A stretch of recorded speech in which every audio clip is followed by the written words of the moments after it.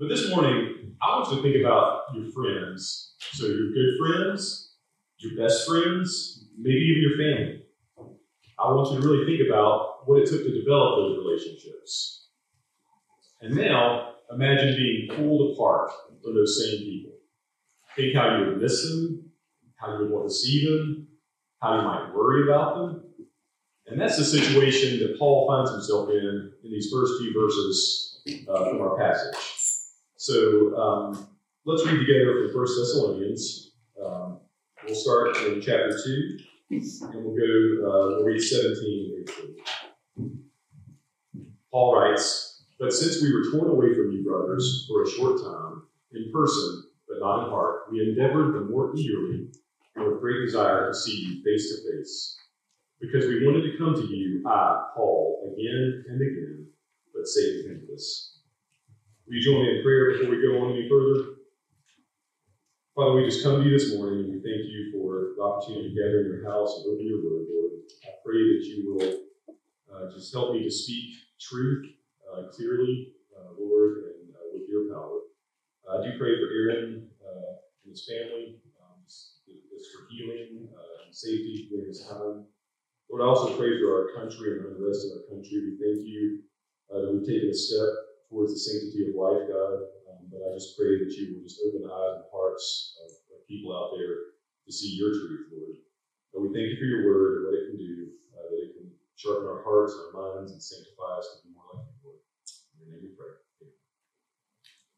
Amen. So, first today I want to talk about authentic relationships. This is what Paul was basically concerned with in the church here.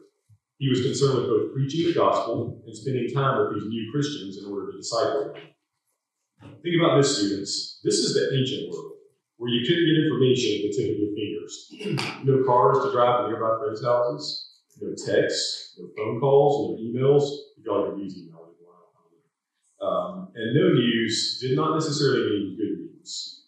To be separated from someone in this day and age was to be absolutely apart.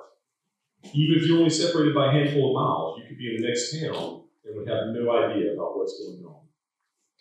So in this case, Paul found himself separated from the church at Thessalonica. So if we think back to last week when Aaron was teaching, verses 14 through 16, which I didn't read, but they basically talk about the persecution of these new believers in Thessalonica by the Jews. If you recall, the Jews were claiming to be the only true inheritors of God's blessing. So here Paul's expressing deep concern for these believers that he was forced to leave behind, in part because of this persecution that they were experiencing. In his longing to see them, he actually uses really strong language. Some of that's lost in translation. But commentators note that the phrase "torn away," which he used here in verse 17, goes back to a word that refers to a child being orphaned from his parents, or a parent being taken away from a child. So he's using very strong family imagery here. As a matter of fact, the English word orphan comes from this Greek word. I'm not going to try to pronounce or spell this Greek word for you because I guarantee you I get it wrong. But just know that that's where we get our word orphan from. So let's look at some of the more familiar words that Paul uses in these verses. First, he says he endeavored to see them. So what does endeavor mean? That word means to try hard, to work hard, to do or achieve something. This is because relationships take work, right? You don't become close friends. You don't develop a deep relationship with someone at the drop of a hat with no effort. You don't just walk in and become best friends. Deep personal relationships take work, which includes the investment of time, emotional energy, vulnerability. All of those things are important as we develop deep relationships with our friends and especially our fellow believers. Next, we see that Paul says he was eager to see them. So these kind of authentic relationships cause us to anticipate that time that we get to spend with these people. This is even more true when we've been apart. I can think of times my kids, for example, have gone on trips without me or to a camp or to their grandparents' house. As those days go by, I anticipate their return more and more and more. So I really look forward to the reunion with them. I'm eager to see them, and I hope they're eager to see me. That might be debatable after a trip to Grandma's house. But So Paul here is demonstrating his great desire to see these fellow believers. These real personal relationships make us want to spend that time with these people. Like I said, it really doesn't even feel like work or effort at times when we get to hang out with those people who we're close to. But perhaps most forgotten in our current world is the fact that Paul was really wanting to see these folks face to face. Nowadays, we have so many ways to communicate and stay in touch. Phones, text, social media. There's just a myriad of ways that we can stay in touch with people. But why do we find that people are more lonely now than ever before? I saw a study from Cigna which said that in 2019, 58% of U.S. adults experienced loneliness. And this was even before the pandemic, so I imagine it got even worse through the pandemic. Interestingly, if you break it down by age, in the survey, they found that young adults were twice as likely to feel loneliness than our senior adults.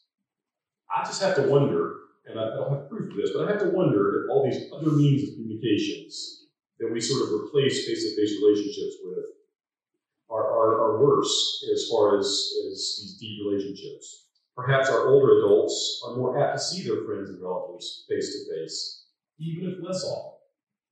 I would suggest that one in-person visit is more important for a relationship than multiple texts or emails or phone calls. Now, they can be useful, texts and phone calls and emails, but they are not the foundation that these real relationships are built on. They are merely a supplement to real time spent in person, undistracted by screens. If I can encourage you to one thing this morning, it would be to put down the phones and enjoy your friends face to face. You will find your relationships will strengthen, they will blossom when screens are removed from the equation. Lastly, you can see that Paul says he tried again and again. Rome wasn't built in a day, and neither are these authentic relationships that we're after. And these aren't just relationships for the sake of fun. I would challenge you to develop these kind of relationships with fellow Christian brothers and sisters who can hold you accountable, who can challenge you in your walk with the Lord. And sometimes that means talking about things that are difficult, but rewarding, sometimes awkward, but sanctifying, sometimes convicting, but cleansing. But in the end, I think these conversations can be joyful and hopeful. So if we look at the end of verse 18, I find there's a pretty interesting phrase there that Paul says that Satan hindered us. You wonder why Satan would hinder them, and I think it's because these kind of relationships that Paul is forming with these new believers and the work of the gospel are prime targets for Satan. He benefits from threatening these types of relationships and the work of the gospel. We'll talk a lot more at the end because Paul sort of goes into it further, but I'll just give you a few points here. Satan can attack gospel ministry in many ways. You can think about a canceled flight for a missionary team. This summer that's going on all over the place. Flights are canceled left and right, and it may be that flight is canceled as part of spiritual warfare. Think about a positive COVID test before Bible school that impacts a teacher, a leader, or even a kid who's on the cusp of believing the gospel. Think of an obligation that comes up from preventing you from spending time with a fellow believer who you're discipling, who might be in need at that point in time. Or being run out of town by evil leaders. I think this was Paul's case as he's writing to the church. I think that's why he was hindered from returning again and again and again. But students, I want you to take heart. Sometimes God uses Satan's apparent victories even to his advantage. For example, perhaps if Paul had been able to go back to the church in Thessalonica, he might not have needed to write these two letters that were inspired by the Holy Spirit, two letters which have been instrumental in the church for 2,000 years. So let's move on to the next couple of verses. We'll be looking at verses 19 and 20 in chapter 2. So Paul writes, "For what is our hope or joy or crown of boasting before our Lord Jesus at his coming? Is it not you? For you are our glory and joy." So here, Paul is talking about these new believers in the Thessalonian church as his glory and joy. So he asks the question in the first verse and answers it in the next one. He says, "For what is our hope or joy or crown of boasting?" And then answers it, "For you, these new believers in the Thessalonian church, are our glory and joy." Paul says they're his crown of boasting at the coming of the Lord Jesus. Because he says, you notice that phrase, "at his coming." He sees these new believers as the fruit of his labors that he desires to joyfully present to King Jesus at his second coming. Additionally, I think Paul is actually encouraged and even assured of his own faith as he watches the Thessalonian church persevere through these trials. Seeing the work of the Holy Spirit in others works to strengthen even Paul's faith, and it can work to strengthen our faith. That's why a body of believers is so important. When you see God doing mighty things in other people, that just reaffirms and reassures your own beliefs. I find it interesting if you look in Philippians, Paul said very, very similar things to the church in Philippi. In Philippians 4:1, he said, "Therefore, my brothers, whom I love and long for, my joy and crown, stand firm thus in the Lord."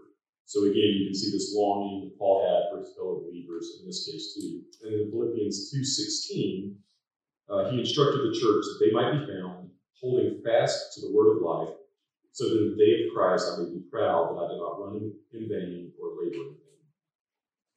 So because of this assurance of his own faith that Paul received from these other believers running a good race, he really longed to see them.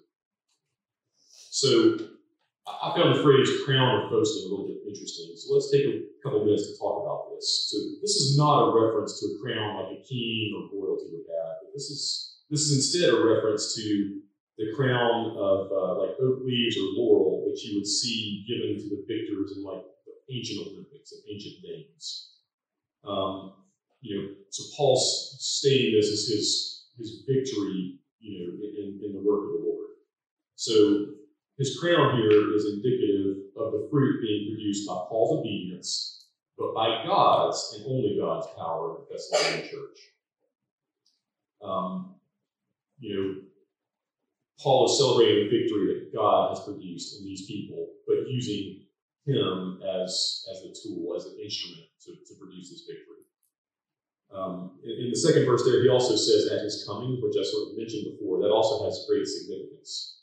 Per one commentator that I read, the Greek word used here is to describe a king arriving at a city. So he's using this to refer to Jesus at his second coming. These kings' visitations would be revered and sometimes even feared. So I think at this point, when Christ comes in his full majesty, his followers will revere him and worship him, but his enemies will fall down in fear. I think of Paul's boasting here as something similar to parents boasting in their children. These are his spiritual children. He's invested time and energy and effort. So you know how joyful new parents can be. We see Aaron up here talking about Abe a lot, right? When they reach a milestone, they're joyful. We use the word boasting in English. It sort of has a negative connotation, right? It's like bragging, but not so here. And not so in the case of new parents first boasting about their first kid's steps. Here, Paul is using this as a good, godly thing. It's a little confusing. If we look back to some of Paul's other writings in Galatians, Paul says, "But far be it from me to boast except in the cross of our Lord Jesus Christ." So how do we reconcile Paul boasting here in these new believers with that verse? So I think Paul is basking in the ongoing work of grace of God in these new converts. So ultimately, he's looking past his efforts in the believers and celebrating the work of God that's producing their faith. Psalms 37:4 says, "To delight yourself in the Lord, and he will give you the desires of your heart." So here, Paul's really speaking out of the desires of his heart. He's boasting in the desires of his heart because he's delighting himself in the Lord. So if those align, God will reward that. And when you boast in that, you're boasting in God's work in the people that you see. Unfortunately, from here on out, it gets a little less fun. We get to talk about trials, and we get to talk about the reality of the devil and Satan. So we're going to move on to chapter 3 in 1 Thessalonians, and we're going to read 1 through 5.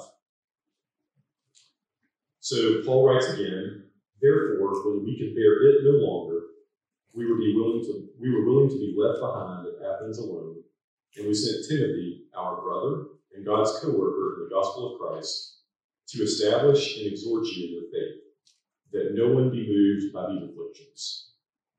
For you yourselves know that we are destined for this. For when we were with you, we kept telling you beforehand that we were to suffer affliction, just as it has come to pass, and just as you know. For this reason, when I could bear it no longer, I sent to learn about your faith, for fear that somehow the tempter had tempted you, and our labor would be in vain. So in the first, Paul says he could bear it no longer. So what is it that he could bear no longer? I think it was a couple of things. I think it was a separation from his fellow but new believers that he was discipling.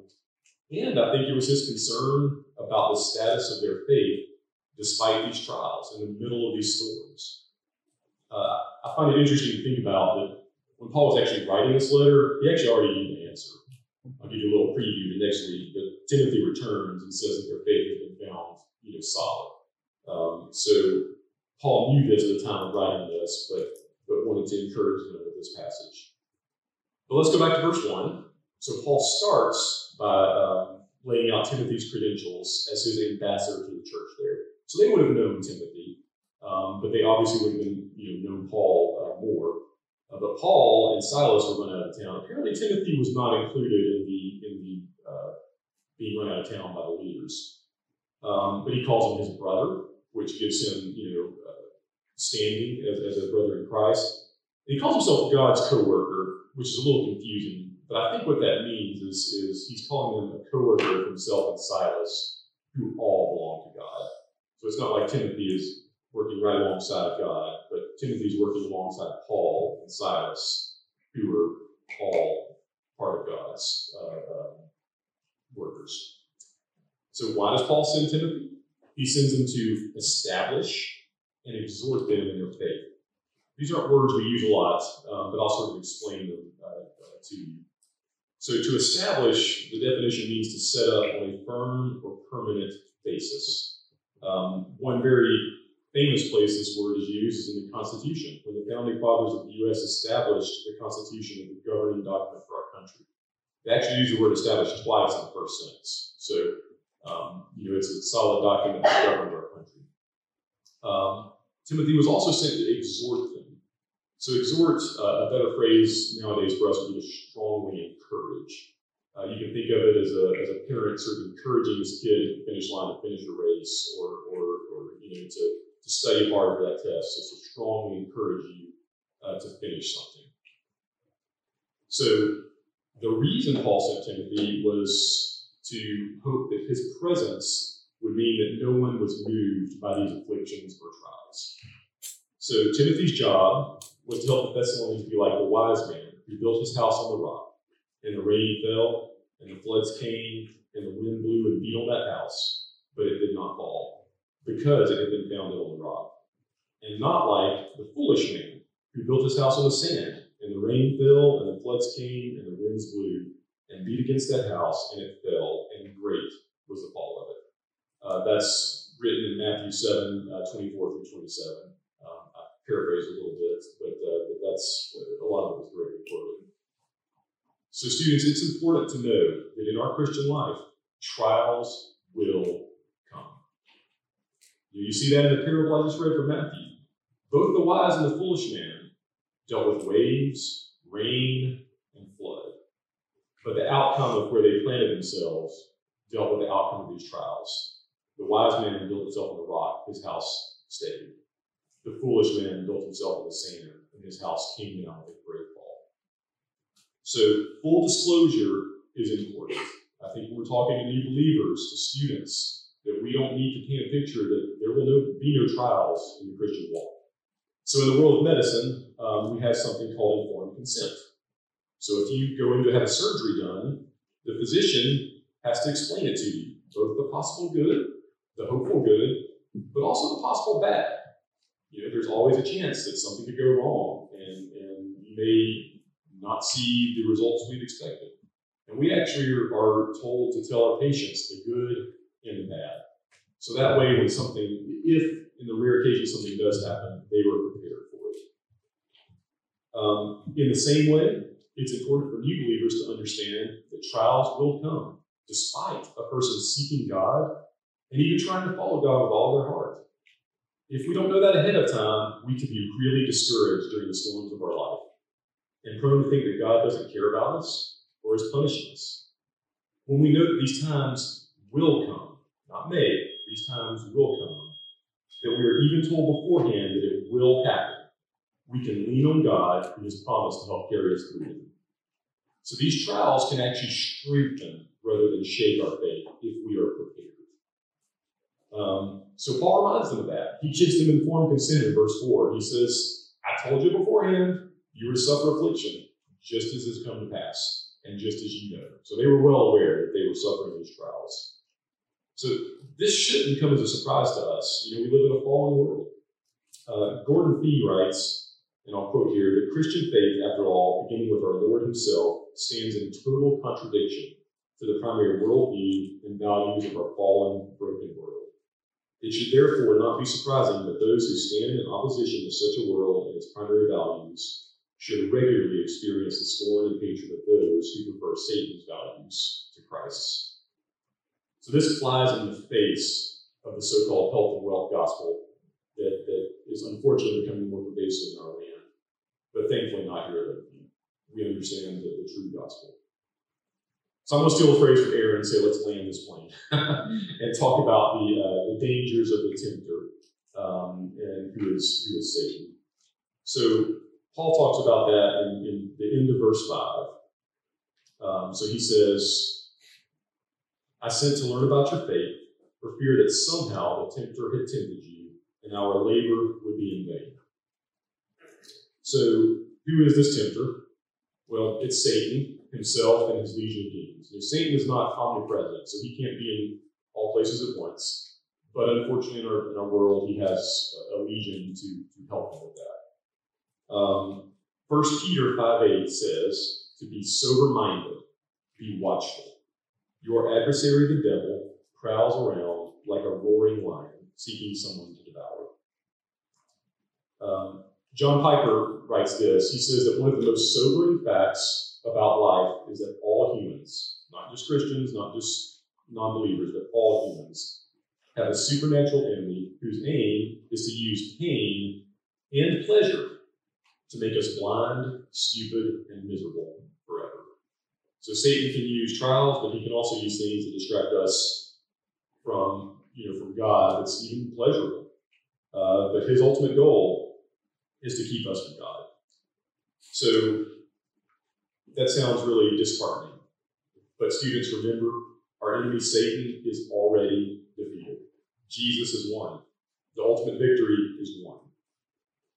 But that being said, Satan can still lead us astray in the present world and the present time.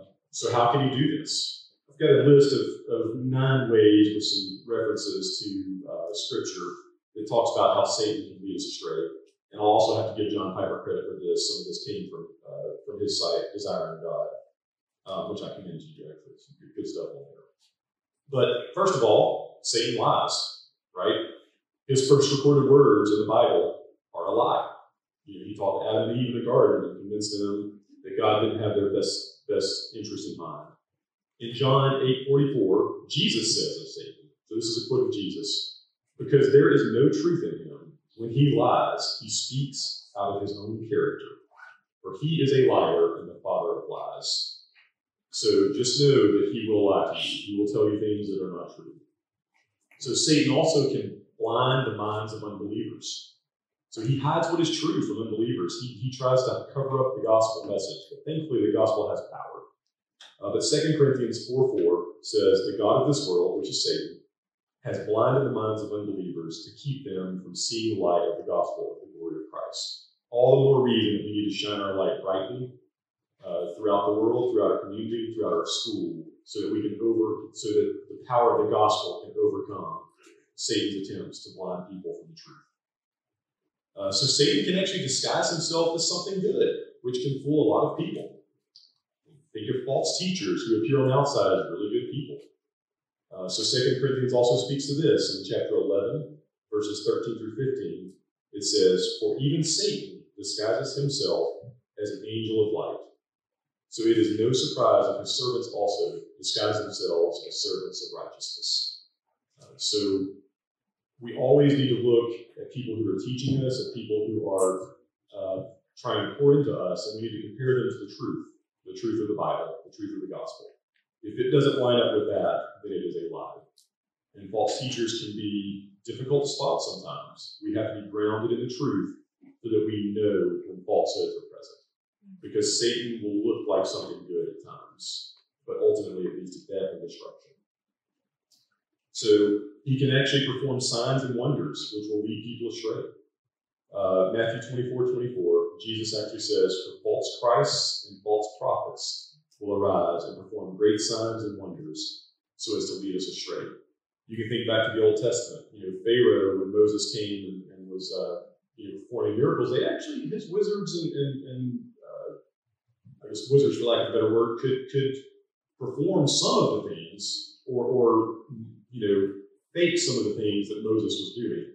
But ultimately, God showed his power in the end and did things that they could not perform. So even signs and wonders sometimes can be from Satan. So Satan will tempt us to sin. That's fairly well known. But he tried to do that to Jesus in the wilderness. If you remember back to when we were going through Matthew chapter 4, he tempted Jesus repeatedly in the wilderness, but Jesus continually resisted him because Jesus lived a perfect life and did not sin. This was an interesting one to me that when we think of a parable. But Satan can pluck the word of God out of unbelievers' hearts and choke off their faith. So that's what Paul was worried about in the Thessalonian church. He had been there sowing the seeds of the gospel to these people, and it had converts. But he was concerned that the tempter had come behind him and plucked some of these seeds from these people.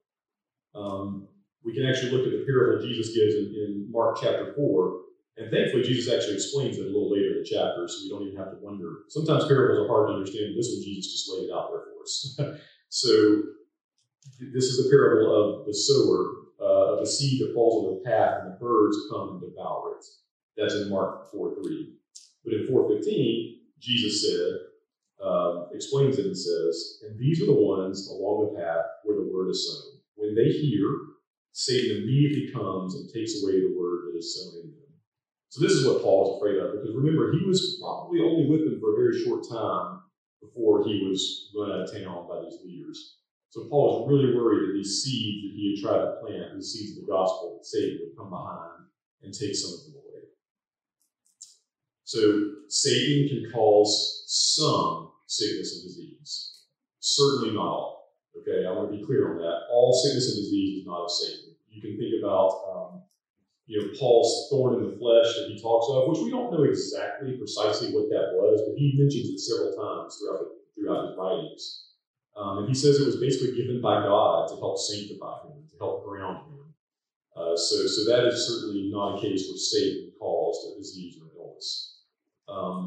But if you want to look in Luke chapter 13, Jesus says of the woman he had just healed, "Ought not this woman, whom Satan bound for 18 years, be loosed from this bond?" So Jesus himself recognizes and says that the devil can cause disease at times. So Satan's a murderer. Pretty self-explanatory. He orchestrated the very first murder in the Bible, in human history, actually. The very first murder in human history, the killing of Abel by Cain, which is recorded for us in Genesis chapter 4. I think all of you are pretty familiar with that account. And the last thing that I saw is Satan fights against the spread of the gospel, the work of gospel missionaries, and the ongoing discipleship of Christians. Here, Satan is hindering Paul from returning to his ongoing discipleship. All you have to do is just think back a few verses where Paul says that Satan hindered us again and again from returning to these believers to strengthen their faith, to exhort and establish them in their faith. So that's a lot, right? That's a lot of things that Satan is, that he can do. So given all this, what are we to do about it? So James 4:7 says to resist the devil, with the result being that the devil will flee from you. How do we do that? So first and foremost, we have to trust in the triumph of Christ at the cross, through prayer, through the reading of the Word, by putting on the whole armor of God, and by worshiping the one true God. So students, scripture memory, developing these strong relationships with other believers who can hold you accountable, faithfully worshiping together on the Lord's Day, as Al Jackson would like to say. And all of these will help us resist the areas of temptation that can be flung our way by Satan. So ultimately, without Jesus, we have no chance to resist the devil. We are his. But with Jesus, ultimately, Satan has no chance. That's good news to us. So, in conclusion, I'm going to leave you with a little bit of a spoiler for next week. We already talked about it a little bit, but Timothy brings back good news of the Thessalonian church's faith and their love. And you'll hear more about that next week. But the seeds that Paul planted did not fall on the path on the rocky ground. They fell on fertile soil. They were watered, they were managed, and they grew into a church that we see in the rest of this book.